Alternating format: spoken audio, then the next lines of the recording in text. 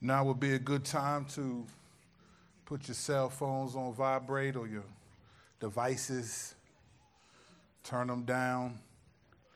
Somebody will call you, somebody will text you, or you do have a ring that you don't want anybody to know about.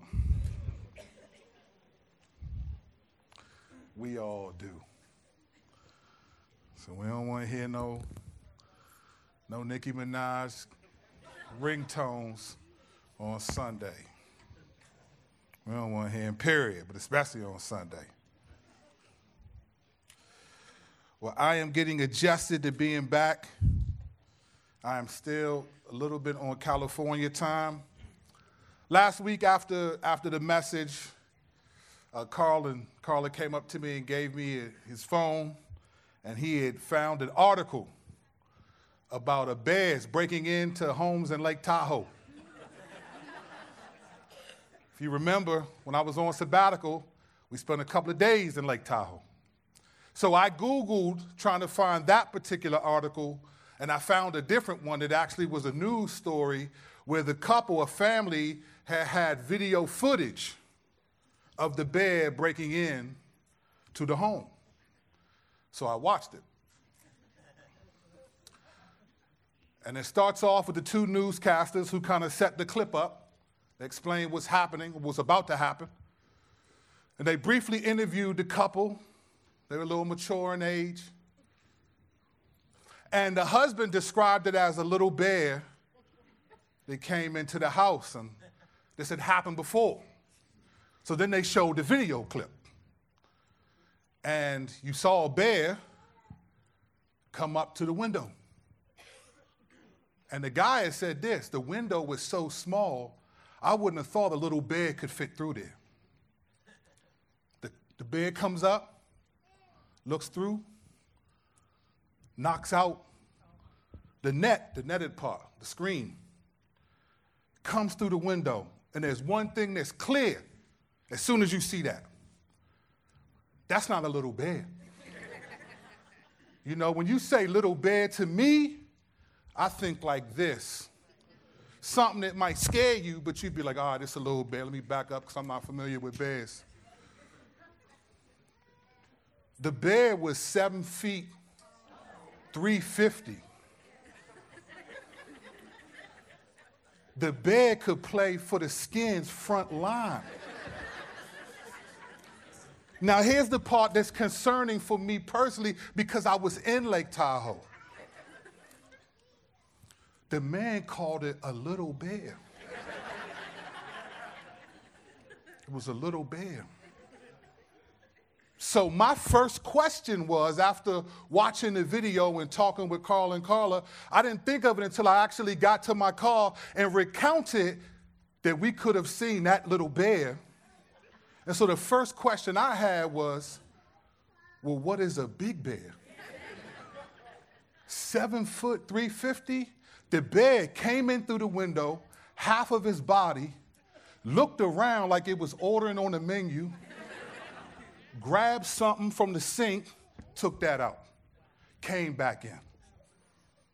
Grabbed an entree, took that out, came back in, and got a quick glass of water, and then ran away.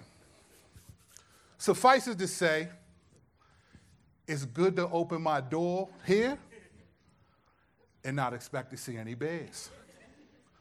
But we do have raccoons and we do have rabbits, but they ain't 7 feet, 350. If you see a raccoon that's 7 feet, 350, pinch yourself, or the Lord is bringing you home in a way you never thought. Because I can tell you right now, and this is the part that scared me the most. They told us lock the door. So one day, the cabin we were in didn't have good air conditioning. And it was cool because we were in the mountains. So I had the door open right behind me. And it was a nice, cool breeze. I was watching something on my iPad. And I didn't realize it. And this has happened to all of us, right? All of a sudden, you're watching something, and the next thing you know, it's 4 hours later. Right? You didn't even see it coming. And I was like, man, it's cold in here. And I looked over the side and realized, man, I left the door open. And guess what the first thing I thought was? A bear. And so I closed the door quickly in hopes that I didn't fall asleep and miss something. So I looked around the house to make sure, and it's not my house, so everything I can't remember. I was like, man, did we leave that right there? You know how when you're looking around, did I leave that right there? So I went up and examined it and looked and was like, man, that's not something my kids would do. And I just trusted the Lord.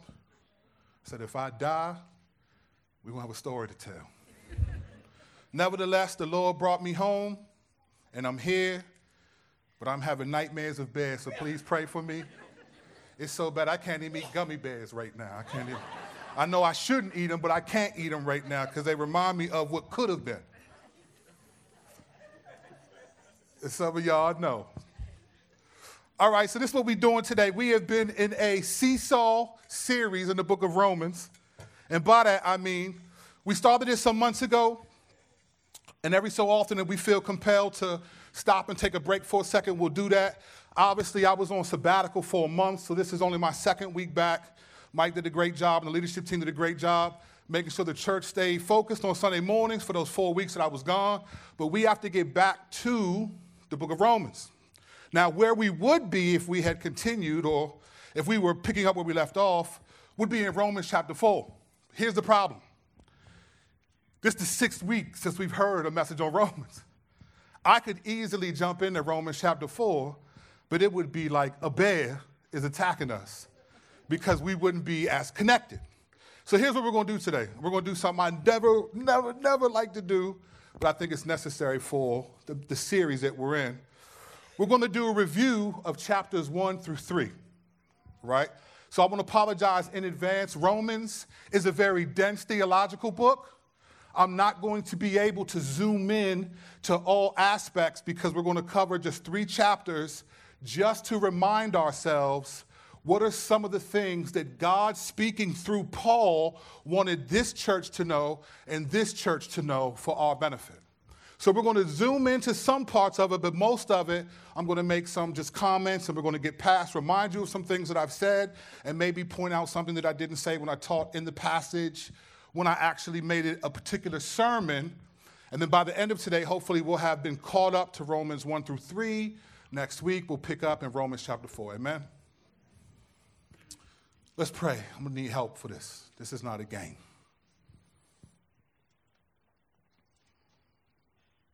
Father, I jokingly acknowledged at the beginning of today that the story of the bear and bears in general.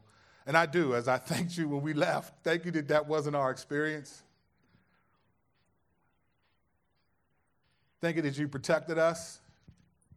Thank you that you were with us. Thank you that you brought us back home. That our time away was a good time for our family. But this is our family as well. And so we can't be gone too long from this family. And so this morning, Lord, I gave myself, which I believe is best for where we're at in our particular series, is to just do a review of Romans 1 through 3, these chapters. And so I pray, Lord, that you would give me grace and wisdom to do this. I pray that this would be to some degree helpful, because this will be very dense, and these types of messages and having to explain and connect all these dots and re-explain things can often not be as appealing. But I feel like it's beneficial for us today to just look at over 3 chapters what it is you are communicating that you want us to know. For this is your word. And for those of us who profess to believe in you, we must be guided by your word. For you are not sending prophets anymore as you did in the Old Testament. John the Baptist was the last. We don't trust visions and dreams. We don't practice the black arts, and we don't go to get our palms read, and we don't trust psychic networks. We trust your word. We don't trust archaeologists and people who have studied the Bible that don't have any faith in it. We don't trust politics. We don't trust governments. We don't take our cues on how we are to live in this world from anything but your word. And so I pray that this morning would be no different. And while we may have to hit things at a higher level than I would like to, I pray that by your grace and through your Spirit that you would make what's applicable to each of us who are listening be applicable for your glory and our good. In your name we pray. Amen. All right, real quick before we jump in, let's just remember what's happening when this is being written. All right, real quick, let's remember this.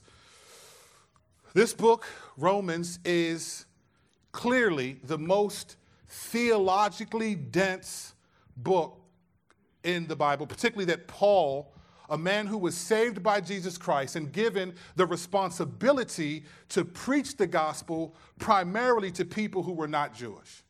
These would be called Gentiles in the Bible.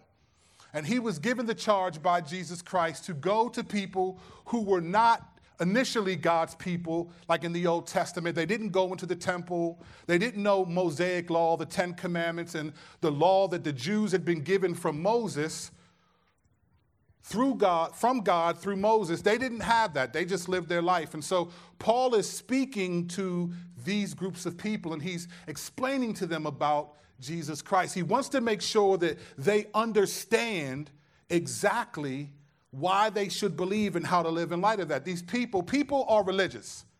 No matter what, people are religious. Whether they believe in Jesus Christ or not, they're religious. In fact, in Acts 17, Paul walks up to this place called the Areopagus or Mars Hill, and he's looking at all these religious inscriptions, and it says his soul was tormented as he saw all this worship of gods. And the first thing he said to the people were, I see that you are a religious people. So he understands that people know how to worship. They can be religious. They can follow rules. Now remember, prior to him making that statement, his soul was tormented because he knew that there were all these gods, and there was one inscription that said, to an unknown God. And so he seized the moment to say, let me explain to you who this unknown God is. And in fact, he's the only God. But he acknowledges they're religious people, so people know how to worship. The question is, who do you worship? And if you're not worshiping the right God, then you're not really worshiping. And so Paul's job, and you'll see this in many of his letters, this is why Paul explains who Jesus is, what he did. Almost all of his letters, almost all of his letters have that kind of function. Let me tell you who Jesus is first, then let me tell you how to live. I mean, make sure you understand what he's done on the cross, and then let me tell you how to live. Okay, that's what he does. But sometimes the churches have Jewish people in them, and they understand God's law. So they have a different challenge. For them, they've spent the last 1,500 years.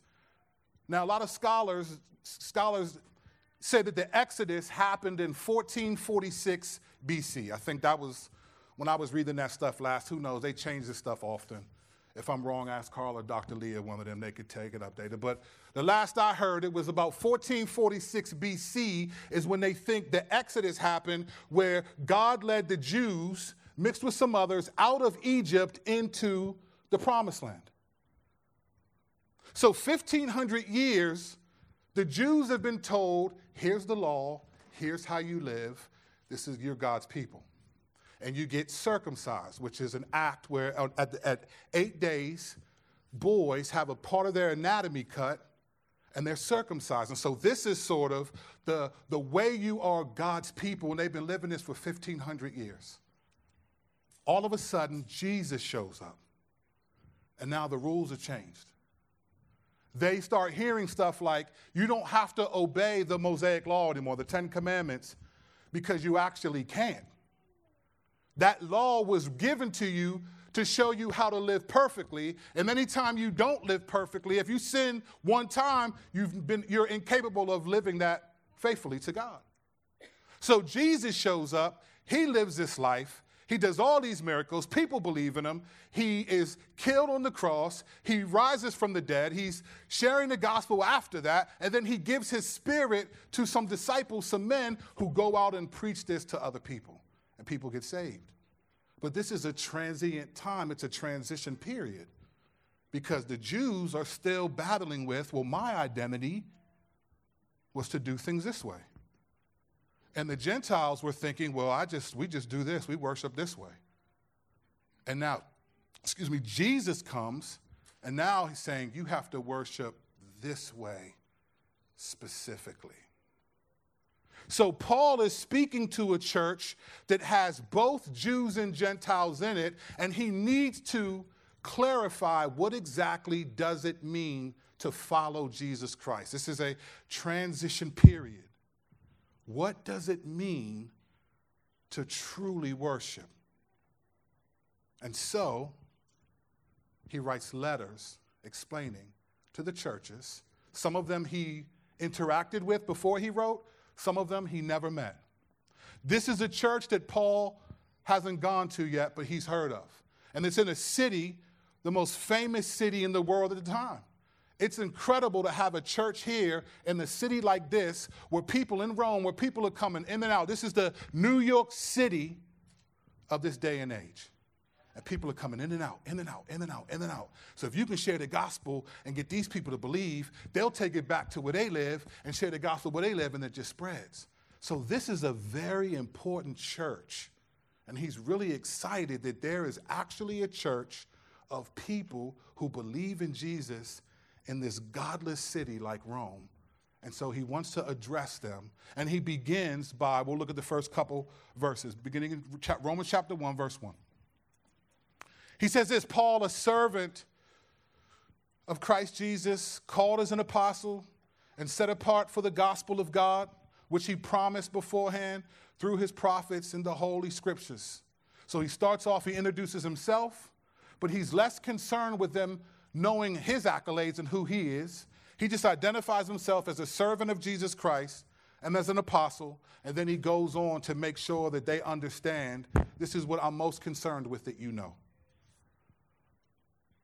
Set apart for the gospel of God, which he promised beforehand through his prophets in the Holy Scriptures concerning his Son, Jesus Christ, our Lord, who was a descendant of David according to the flesh and was appointed to be the powerful Son of God according to the Spirit of holiness by the resurrection of the dead. He's layering theological truths in this introduction.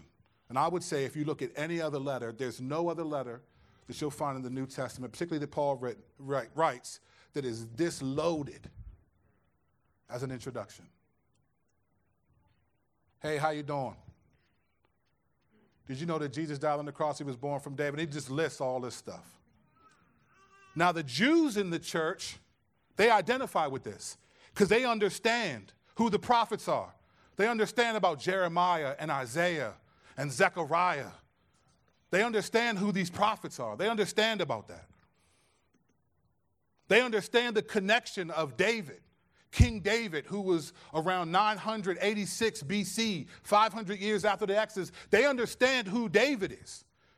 They understand that the Messiah, the one who's going to save the world, is coming in the lineage of David. So he's bringing this introduction in to say, hey, this is the one. This is the one. This is the one. So these descriptions are not just, you ever have a conversation with somebody and they're trying to impress you and they're using really big words? Well, the metamorphosis of the trigonometron inside of the diametric, he's like, what are you talking about? Well, a couple years ago, there was a brother that was coming to this church. He still comes to the church, but I ain't going to embarrass him. But we used to be in this group called the Jonah Group. And this dude, for whatever reason, he wanted to sound intelligent.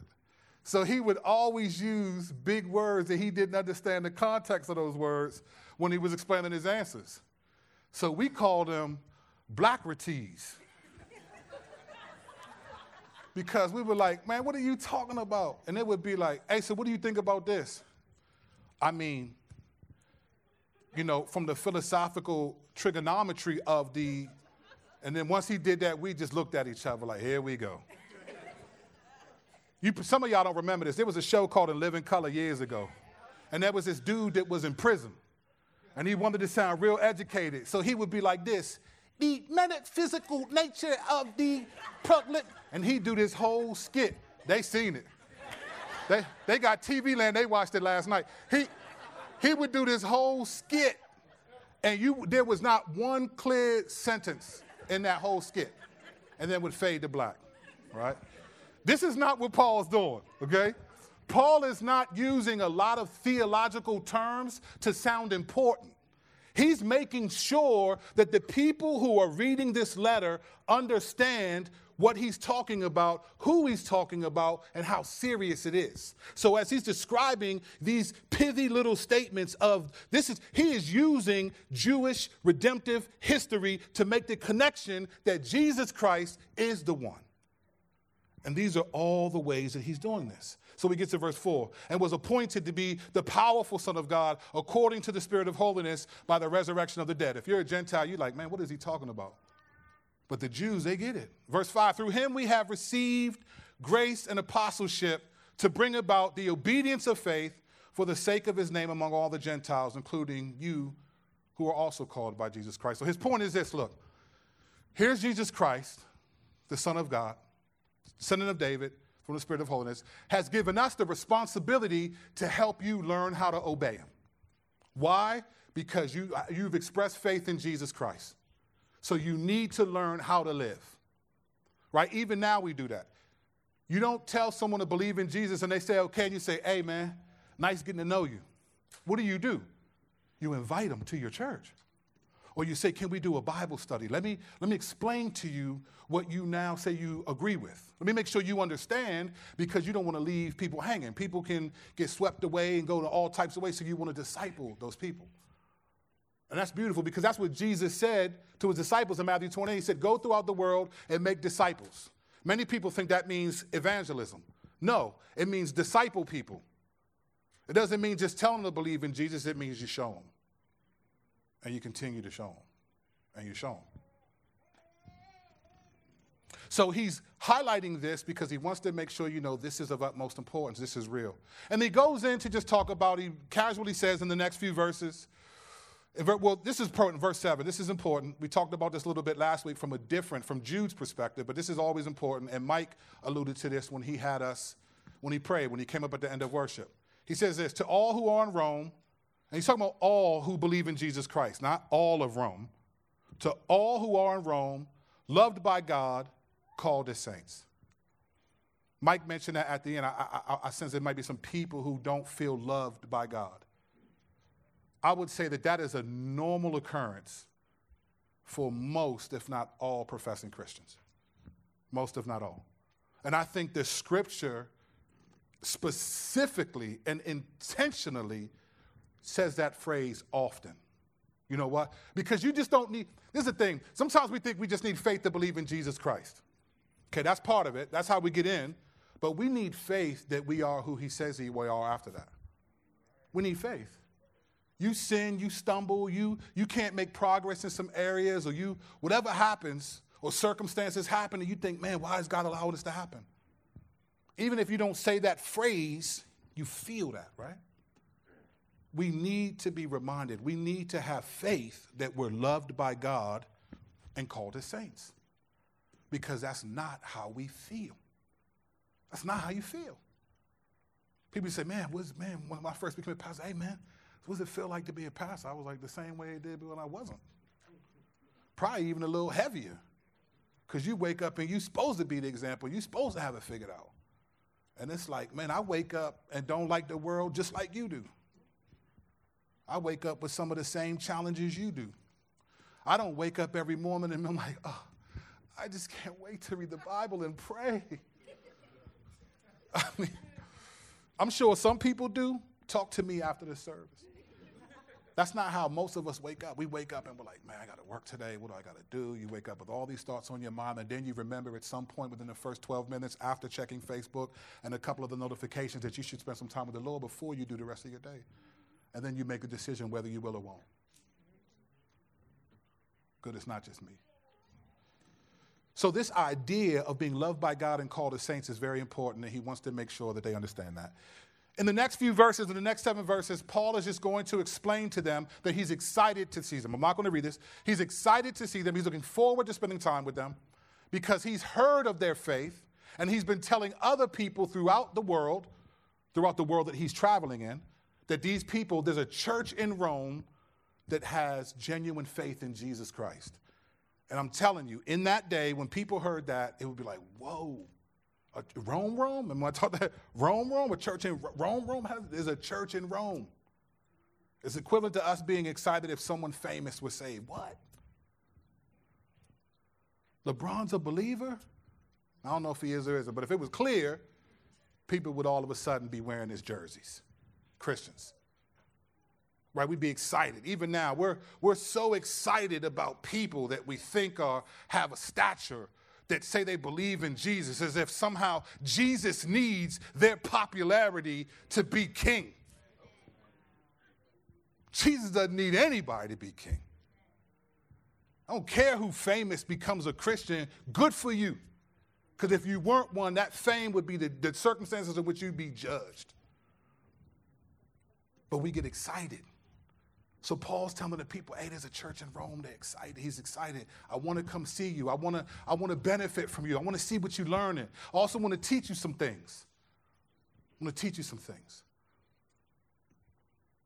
And then he gets to the most significant part of his letter. And I would say these two verses are the defining moment, if you will, in this whole letter. And I would say in Paul's life, these two verses started a movement called the Reformation. These two verses are the defining truth that after these two verses, Paul's going to spend the majority of the letter making sure that people see the distinction between these two verses and everything else.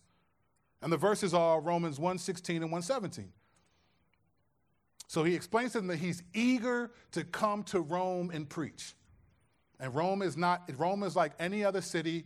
They're not excited about Christianity. It's not like the cities back then were like, oh, cool.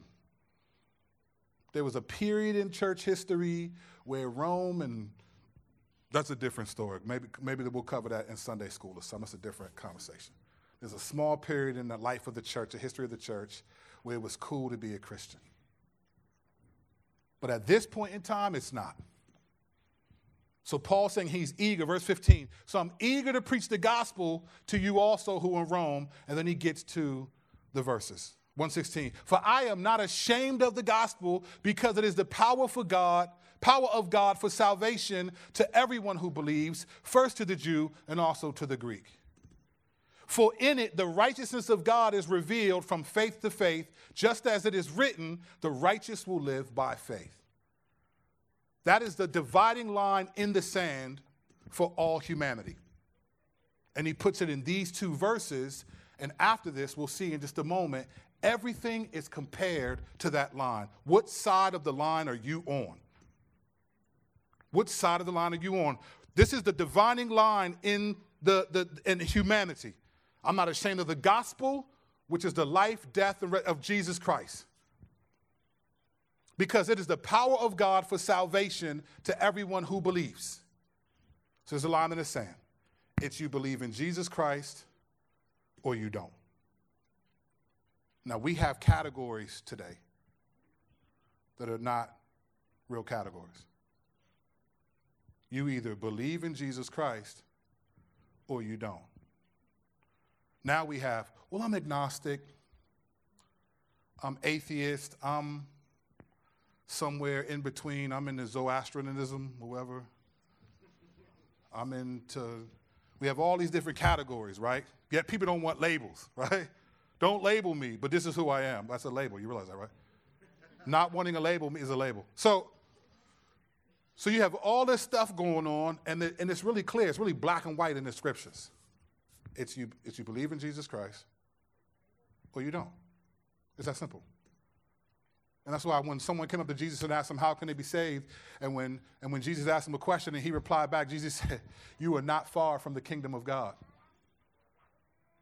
He said, you're not there yet because you don't believe in me. You're not far, but you're not there yet.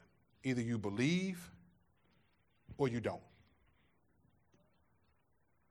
And so after these verses, he draws the line in the sand, and then he begins to explain what happened to the non-Jewish world, those who would be called Gentiles, which many of us in this room would classify as that. What happened to the non-Jewish world for rejecting God. What happened to this world? Now remember, this church is filled with Jews and Gentiles. And there are times where he will be talking to some of them very specifically. And so as he's explaining this, he says this in verse 18, "For the wrath of God is revealed from heaven against all ungodliness and unrighteousness of people who by their unrighteousness suppress the truth." So he's saying God is going to judge. He's angry because there is truth that people understand and they suppress it. They're ignoring it. They're pushing it down. And from his perspective, that's unrighteousness. Unrighteousness is evil, wickedness, sinfulness. And this is what he said in verse 19. He said, they suppress the truth since what can be known about God is evident among them because God has shown it to them. Verse 20. "For his invisible attributes, that is, his eternal power and divine nature, have been clearly seen since the creation of the world, being understood through what he has made. As a result, people are without excuse." Here's what he's saying. Okay, here's a dividing line. Faith in Jesus Christ or not. It says these people, God has given these people, humanity, enough revelation to know that there is a God. He's very specific, and there's something about him I must believe. God has given humanity that.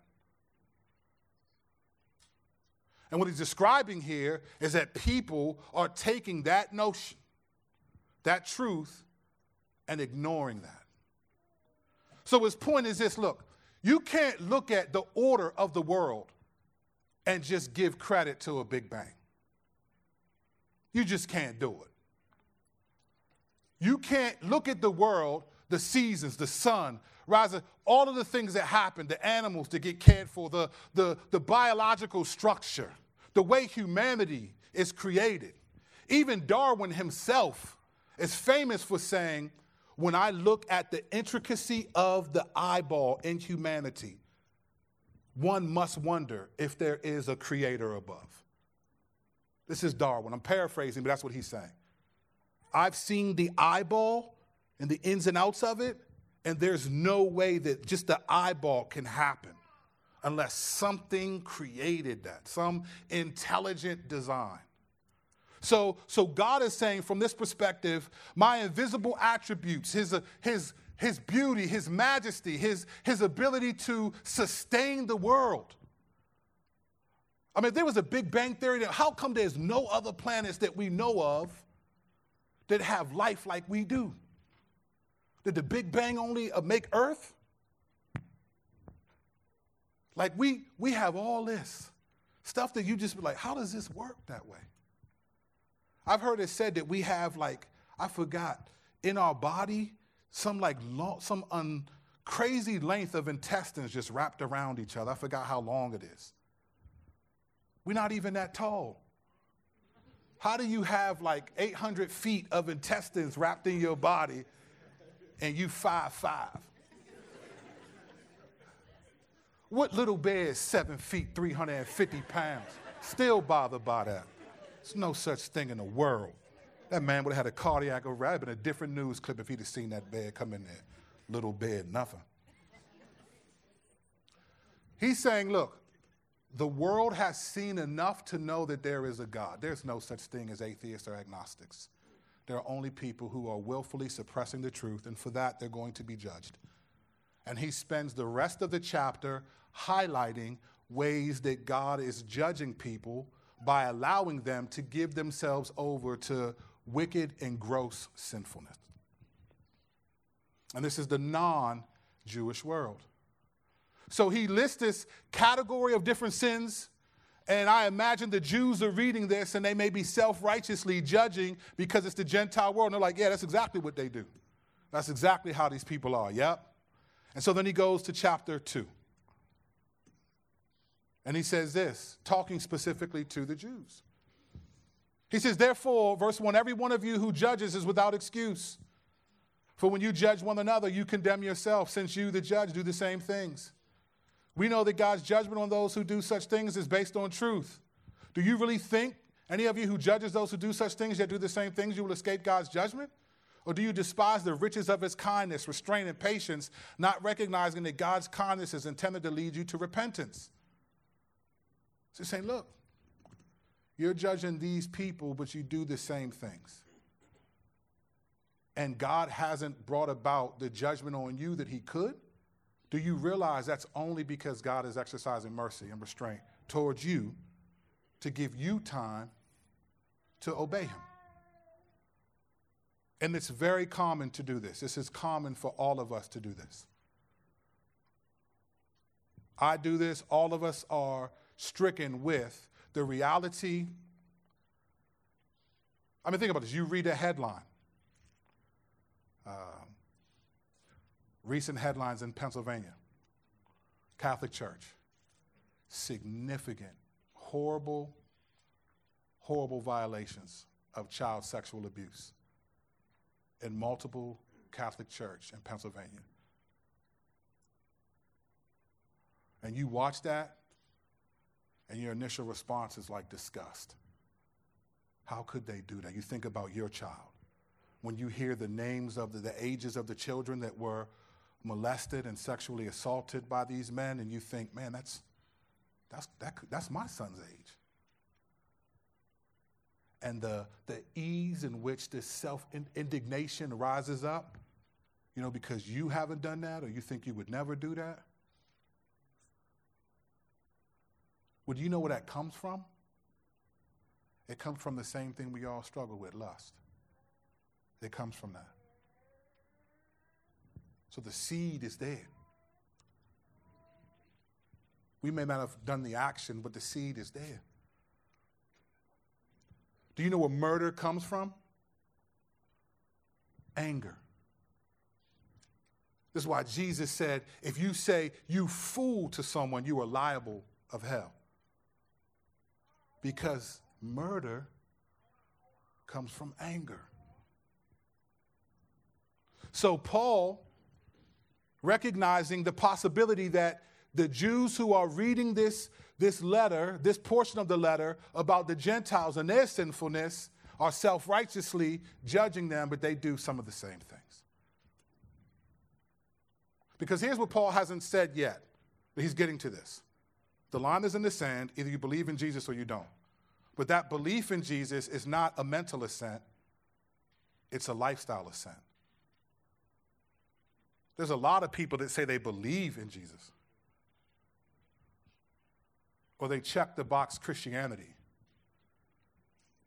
I was watching this documentary the other day about these white supremacists and neo-Nazis, and they all claim to be white-blooded, heterosexual, Christian males. In what scripture? They must be reading the Jefferson Bible, because he ripped out all the stuff he didn't like and made him a nice little Bible that he could be comfortable with. The Bible that I read, the Bible that we're looking at, would disagree with your evaluation of yourself. Everyone thinks they believe. The most checked box in America for religious preference is Christianity. But then you'll read this. Pew polls indicate that 84% of Americans only attend church 3 times a year and read their Bibles once a year.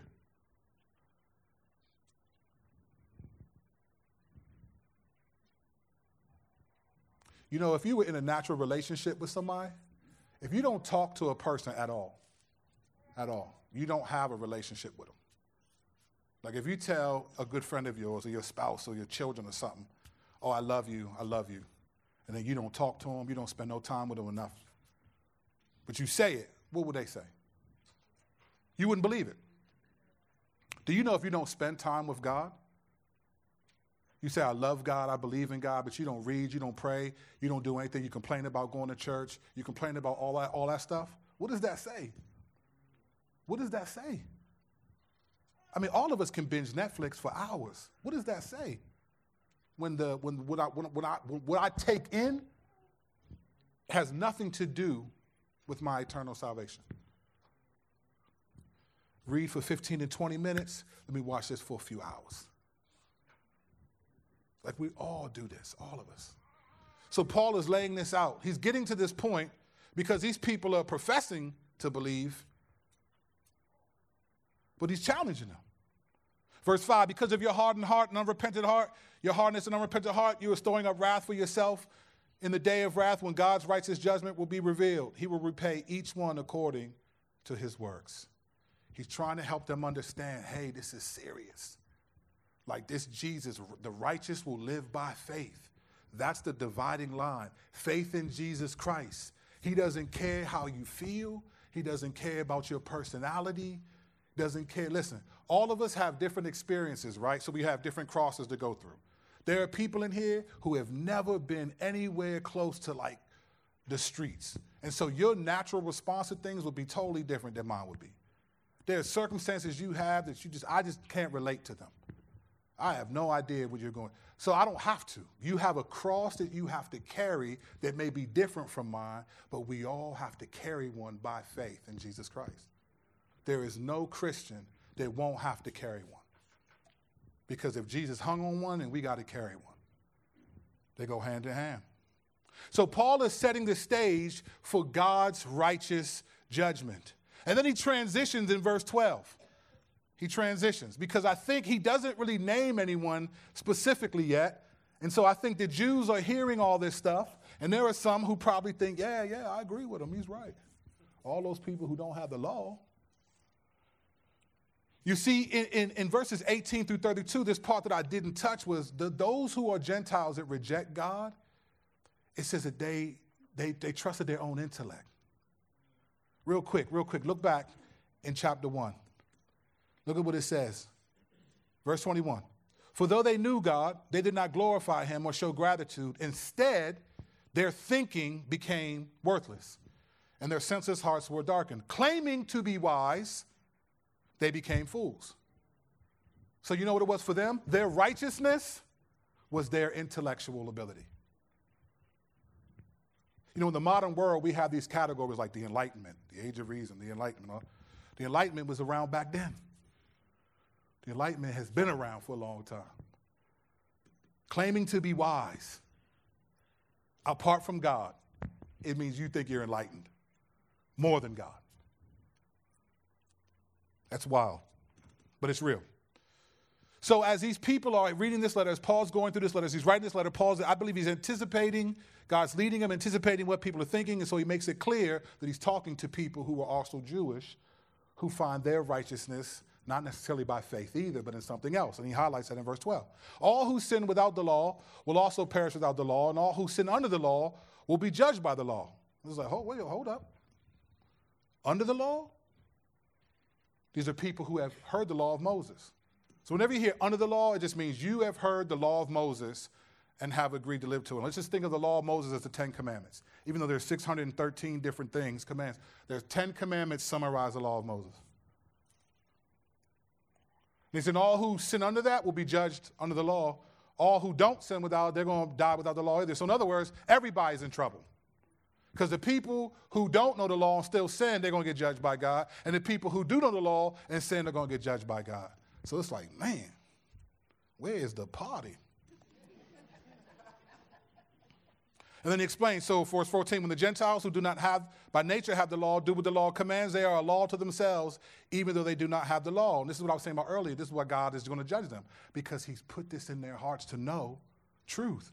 Verse 15, they show that the work of the law is written on their hearts. Their consciences confirm this. Their competing thoughts either accuse or even excuse them on the day when God judges what people have kept secret. So you know how people when I used to do evangelism, especially at like colleges, I used to go share the gospel, share the truth of Jesus, the story of Jesus with people. I'd always get this question, what about the pygmies in Africa? Something like that. And be like, well, where that? You can't even spell pygmies, man. You don't care about the pygmies in Africa. But they would make it seem like, what about the people who don't hear about the gospel? Like they're going to go to hell. Like what kind of God would do that? And that was always a tough question to answer. Because one, God doesn't specifically say what he's going to do. But in this passage right here, God says at least this. I can judge people by their own consciences that I've given them. Because I've placed my law in their heart. So even if you haven't heard stealing and lying and all that stuff is wrong, You get that because you're made in God's image and God has placed that in your heart. And God can still judge you based upon your own conscience. And James says, whatever does not proceed from faith is sin. So there will be people who can still be judged by God based on their conscience. How does that all works? God doesn't give us that specific. But no one is getting away with anything. No one. And then he specifically gets into the Jews. Now, if you call yourself a Jew and rely on the law and boast in God, so here's what he's attacking now. The non-Gentile world, their righteousness was defined by their wisdom. They claim to be wise. The Jews find their righteousness in the law and circumcision. And Paul is trying to say that the righteous will live by faith in Jesus Christ, not in faith in your ability to keep the law, which you can't, or the fact that you're circumcised as a sign of God's covenant, his agreement with Abraham. He's saying your righteousness will not be, the righteous do not live by their own wisdom. So he's got the Gentile world, you're done, and now he's coming to the Jewish side, you're also done. Because you measure righteousness by your ability to keep the law, which you can't because you have to do it perfectly. You know, in school, I remember having some tough classes when I did my theological training. I remember our apologetics class was crazy. Me and Drew were laughing about this because Drew took apologetics this summer. And we were studying Van Til. It's a certain type of apologetic. And I remember our teacher, he was just so well-versed in it that he forgot we weren't. You ever had somebody explain something to you that they really into and don't realize you don't know what they don't know what you're talking about? Like, you know, I talk to IT guys, hey, what is this? Well, actually, man, if you take this cord and you twist it back and that twist, and I'm sitting there like, hey, go ahead, man. So don't do that. Man, you lost me on take. Like, what do you mean? What you mean? It's just difficult. And it's like when I was in this course, man, we could not, I was like, man, I like apologetics, or I used to, but I don't now. Like, after that class, I didn't even want to tell anybody about Jesus. I was like, I don't know what to tell you. Ask him. I couldn't get it. He was saying all this wild stuff, presuppositionalist, you got to go to this, got to go to that. I said, man, I just want to ask somebody, what do you believe? And we all did terrible in the class, except for two dudes. So he said, look, I'm going to grade on the curve. So I passed because he graded on the curve. Now, full disclosure, I had just had my son Santiago. He was a baby. It was crazy. It was a crazy time. I was tired as I don't know what, because Santiago was committed to not letting me and Betsy sleep at all. It was a commitment that he had between him and the devil were committed to not letting us get no sleep. I'd work hard. I'd hold him on my chest for 28 minutes with the water running, and I'd slowly walk him over to the crib. I'm talking about I took great, let me tell you something. I took great skill in putting him down. So slow. If you've seen Infinity War, when Drax was like, I feel so still, I'm not moving. I felt like that. Thought he was invisible. I just thought, man, I'm putting him down. I was like, man, look at this technique. I might have to teach this. Shoot, Betsy, man, get the camera and let me show you how to put your son down on this thing.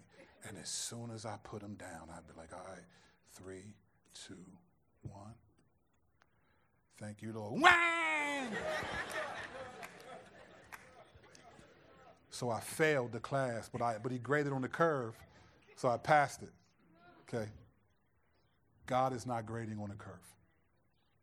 He's not. He does not grade on a curve. You either have faith in Jesus Christ, the righteous will live by faith. Your obedience, righteousness, morality, good works, good deeds, your righteousness, the good that you do will be because of your faith in Jesus Christ, or it's not. There were people who will do good works that have nothing to do with faith in Jesus Christ, and it will not count. He's not grading on a curve. God is the bear. And he's eating everything. All your sandwiches. All right, so he's going after the Jews. He's making sure the Jews understand that, listen, your righteousness is not going to be measured by the law. It will not be measured by the law or circumcision. It's not going to work. That's not going to work. That's not going to cover it. Yes, those were real things. Yes, God gave you the law. Yes, he circumcised you as part of his commitment to Abraham, which we'll get into in chapter 4 next week. But what he's saying, what Paul is trying to get across is you are not safe. Don't think because you have the law that makes you better than the people that don't have the law. As a matter of fact, Scripture says the people who know more will have worse of a time in punishment. Be beaten with many blows. James 3:1 is, to me, is still the scariest passage in the Bible. It says, paraphrase, it says, brothers, you know that those of us who teachers will be judged with a stricter judgment. I'm excited about that. Looking forward to that. Stricter judgment. This is why I pray now, Lord, you don't need me. It's been good. I've been a pastor here 10 years. I can go finish out my time so I don't get that stricter judgment. I just want to escape that. He's going after the Jews, their understanding of the law, and then in verse 25 down, he goes after their circumcision. He says, circumcision benefits you if you observe the law. But if you are a lawbreaker, your circumcision has become uncircumcision. In other words, that procedure that cut off part of the male anatomy when you were 8 days old, that proved you were a part of, in relationship with God, in and of itself, does not make you special. You are not saved now that Jesus Christ has come. Because once you sin, it's like you were uncircumcised. It's like you were uncircumcised. A man who, then he goes on to explain this. Verse 26, so if an uncircumcised man keeps the law's requirements, will not his circumcision be counted as circumcision? So now he's asking these questions that are not realistic because no one can keep the law. The law, God's standard is perfection. Here's the 10 commandments. Don't break one of them if you want to make it to heaven. Now, God knew they wouldn't, so God in his mercy provided ways that people's sins could be forgiven through sacrificial animals with the priests in the temple. So Jesus comes now and is the ultimate sacrifice and says, okay, I'm sacrificing my own son. No more animal sacrifice, no more bloodshed.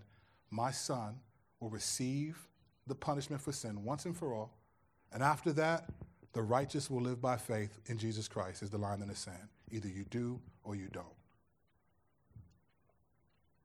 And the righteousness, your good works, will be because you want to honor the Lord, not because you want to make a difference in humanity. Apart from Jesus Christ, you will not make the difference that you thought. It will have no eternal value. And I know that sounds harsh, but it can't be harsher than God allowing his own son, who's never done anything wrong, to receive the full punishment for all the sins ever committed, just so people like us who will continue to sin can be forgiven. I've said this before, I'll say it again. It would be, I would not give my son his life up for someone who I knew was going to continue in the lifestyle that they're in. I wouldn't do it. You keep doing what you're doing, but my boys are staying with me. But God did.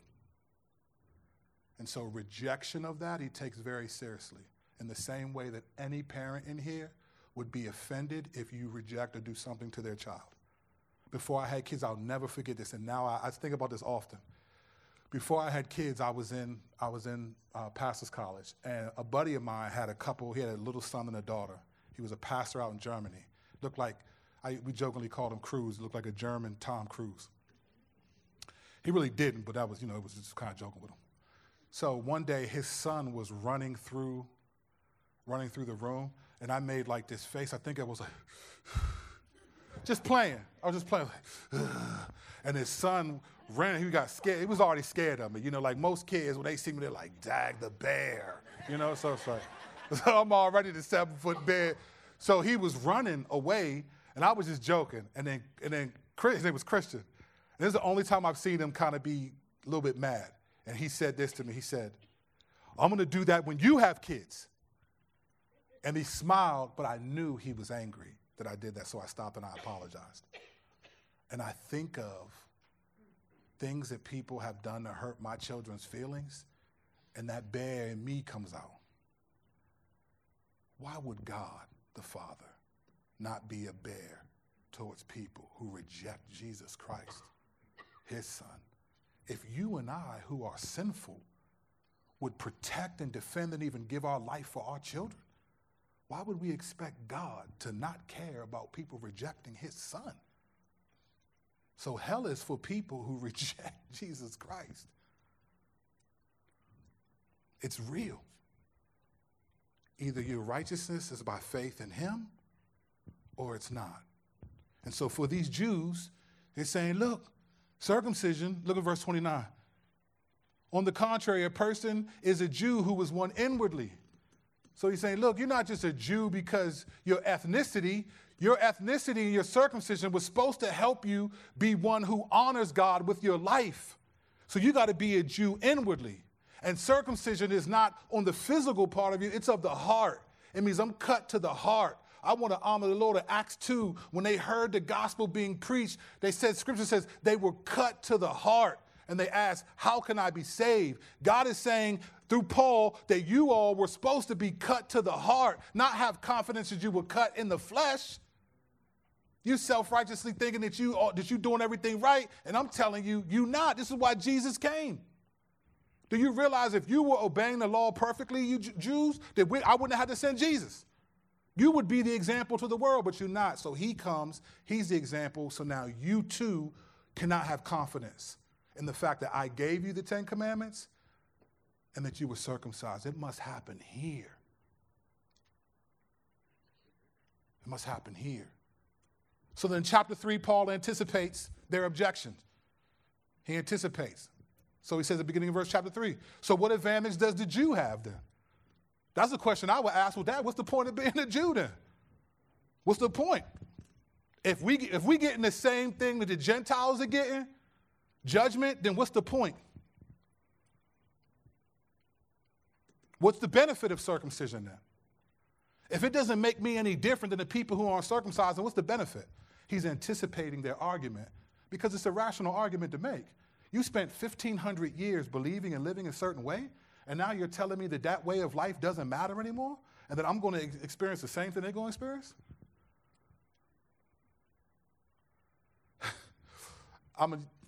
I saw this video clip actually this morning.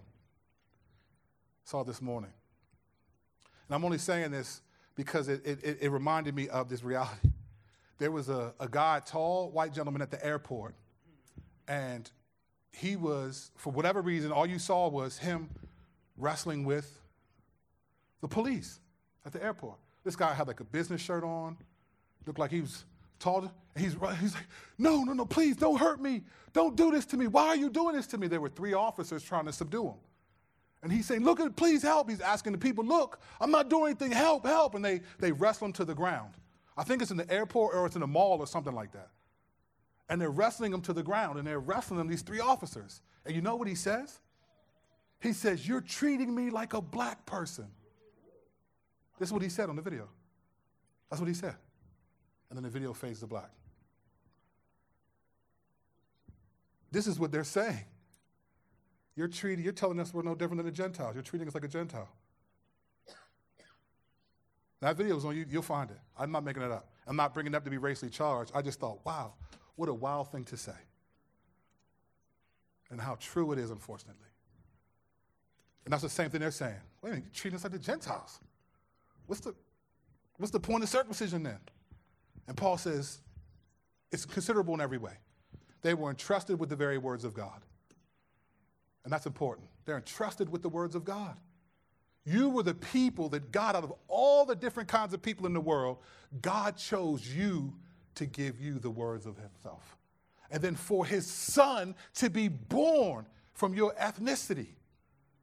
That's huge. That's why it says first to the Jew, then to the Gentile. It's not God's favoritism. It's just saying, it's just order. Jesus came from the Jews, so the Jews are going to get judged first. In the same way, if I go out and I come home and my house is a wreck, I'm going to ask my oldest son, what happened, man? You was the oldest. Like I thought, tell your little brothers to stop. The Jews, Paul said, look, God chose you to bring his revelation to the world. Salvation comes from your ethnicity. What you mean? What you mean? What are you talking about? What's the benefit? Look, God isn't saying you're no longer worthy. He's saying you have to believe in Jesus Christ just like these people do. I sent the Messiah from you. What's the problem? I chose you as a group of people, ethnicity, out of all the peoples in the world, not the Babylonians, not the Mesopotamians, not the Philistines, not all these other people, not the Assyrians. I chose you, the Hebrews, the Jews, to bring salvation to the world. That's huge. What I'm telling you now is that the way you do it is by faith in Jesus Christ. And the Gentiles, the way you do it is by faith in Jesus Christ. Otherwise, God is righteous when he judges. And so in chapter 3, they begin to question, well, how is God righteous then if he's going to judge? I mean, if grace is supposed to be, where sin abounds, grace abounds all the more. So if that means that whenever I sin, God's grace is greater, then why don't we just sin? Because we'll demonstrate that God's grace is greater. Why is he judging us? And he starts getting into all these philosophical, hypothetical arguments that people are making, because it's difficult to accept this reality that he lays out in verse 10. Starting in verse 9, what then? Are we any better off as a Jew? No, not at all. For we have already charged that both Jews and Gentiles are all under sin. And in verses 10 through 18, quoting from 5 different passages of Scripture, stringing them together, he makes the point that there is no one righteous, not even one. No one understands. There is no one who seeks God. All have turned away. All alike have become worthless. All to make the point that from God's perspective, no, you're not righteous. I just overlooked your sinfulness because I'm merciful. You're not righteous. The righteous will live by faith. And the only one who's demonstrated righteous, perfect faith is Jesus Christ. So the righteous will now live by faith in Jesus Christ because his faith is the only one that I'm pleased with. And if your faith is in his faith, then I'm now pleased with you. And so we live our lives, even though we struggle, even though we fall, even though we make mistakes, even though we do these things, we get back up and we fight to live our faith in Jesus Christ. And God says, you're my son. You're my daughter. You're a co-heir in Christ. You're a royal priest, because the righteous will live by faith. I'll say this lastly, and one of the reasons why the righteous live by faith is because if you were to live by anything else besides faith in something outside of yourself in Jesus Christ, then you could take credit for your salvation. If you could say, hey, you've all heard this. I'm a pretty good person. You ever heard someone say that? I'm a good person. I don't cheat on my taxes. If that's the standard, there's a lot of good people out there. I haven't hurt anybody. That's probably not true. There's not a person alive who hasn't hurt somebody. People have just forgiven you or didn't tell you that you hurt them. I don't do all these things. I don't, lie and commit murder or anything. Good. I provide for my children. My children got clothes on their back and food in their stomach. Good, because if not, you'd be in prison. What you mean? What's that? I love when people boast about how good they are. You provide for your children. You should. That's a fundamental responsibility. You are going to prison if you don't. I'm not boasting in that. If I say, look, my kids eat every night and they got clothes on their back, good. That just means I ain't going to prison. That does not mean you're a good person. There is no such thing according to God. There is no one good, not even one. And one of the reasons why God did it this way is in verse 27. Where then is boasting? It's excluded. Who can boast and say, look what kind of Jew I am. Look at this. The only person who we know of that boasted like that besides the Pharisees was Paul. In Philippians 3, Paul was like, hey, look, I was a Jew of Jews. I was all these things. A Hebrew of Hebrews. And he goes down this list. Trained under Gamaliel, which was the greatest theologian, Jewish theologian back then. He's naming all these categories. And he says, all that means nothing in Jesus Christ. I count it as nothing, rubbish.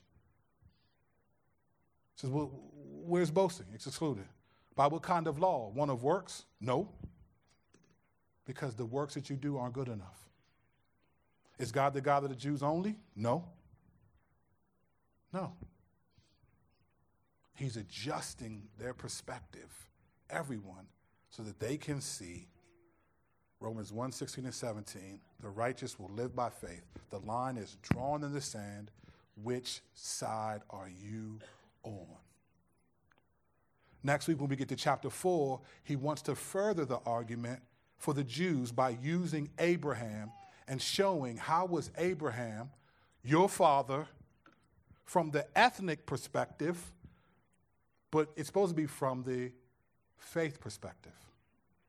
But he wants to explain how Abraham became justified by God to continue the argument that the righteous will live by faith. Your works, your obedience is by faith in Jesus Christ. Amen. Father, thank you for your word, and I pray that I don't have to do 3 chapter reviews often, but I thank you that we all got through it. And I pray, Lord, that you would allow us to find ways where we benefit from this, to find out. And I just pray, even if we're not sure what the line in the sand is for us, what side are we on? I mean, that question was not rhetorical that I was asking. It's a real question. What side are we on? If we're like the Gentiles who you didn't give the law to, that find their confidence and their righteousness in their intellect, claiming to be wise, they become fools. Do we find our righteousness in our position, in how people see us, in our financial status? What accomplishments do we find our righteousness in? Help us to hone in on that. Do we find our righteousness on how long we've been coming to this church or serving in this church? Or do we find our righteousness in how many people that we've led to the Lord, to you? Like, what is it? Where are we off balance?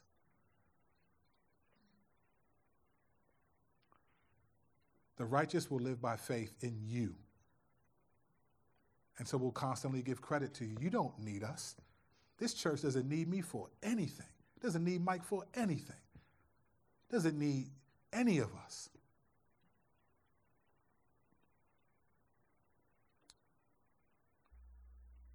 We find our righteousness and it humbles us because there is no boasting. But we boast in what you've done. That's why we sing songs about what you've done and not about what we did. We may honor each other like Mac did when he honored those who the church for their participation in the back to school blast. And that's appropriate. Your word says outdo one another in showing honor. Absolutely. But we're not going to make a song about it. We're not going to worship ourselves over it. No, we worship you. Because Jesus, you came and you paid the penalty for our sinfulness. You died and your blood was shed, and you rose from the dead, and you forgave. You're a God of reconciliation. You forgive us. You don't expose what we do because you're showing us we're hypocrites. You expose things that we do so that we can continue to go after and to glorify you. And so I pray that as we are, for those of us who will take the question seriously, that we evaluate, we keep fighting. I pray for those of us in you that have faith in you, that we keep fighting. I pray that we just keep fighting. When we stumble, we keep fighting. Like last week, we keep ourselves in the love of God. We have mercy on those who doubt, and we snatch others out of the fire. May we stay alive and make progress in our obedience. For those of us that have faith and that care about that, give us your spirit to continue, quicken our spirit to continue on and to fight the good fight of faith as your word lays out. And for those of us who don't, I pray, Lord, that you would use something that was said today, or even if it's not me, whoever it is, to bring them to a place of evaluation. There is no other option. Is faith in you or not? There's no other option. There's nothing about anyone that is so good that they deserve any good from you outside of Jesus Christ.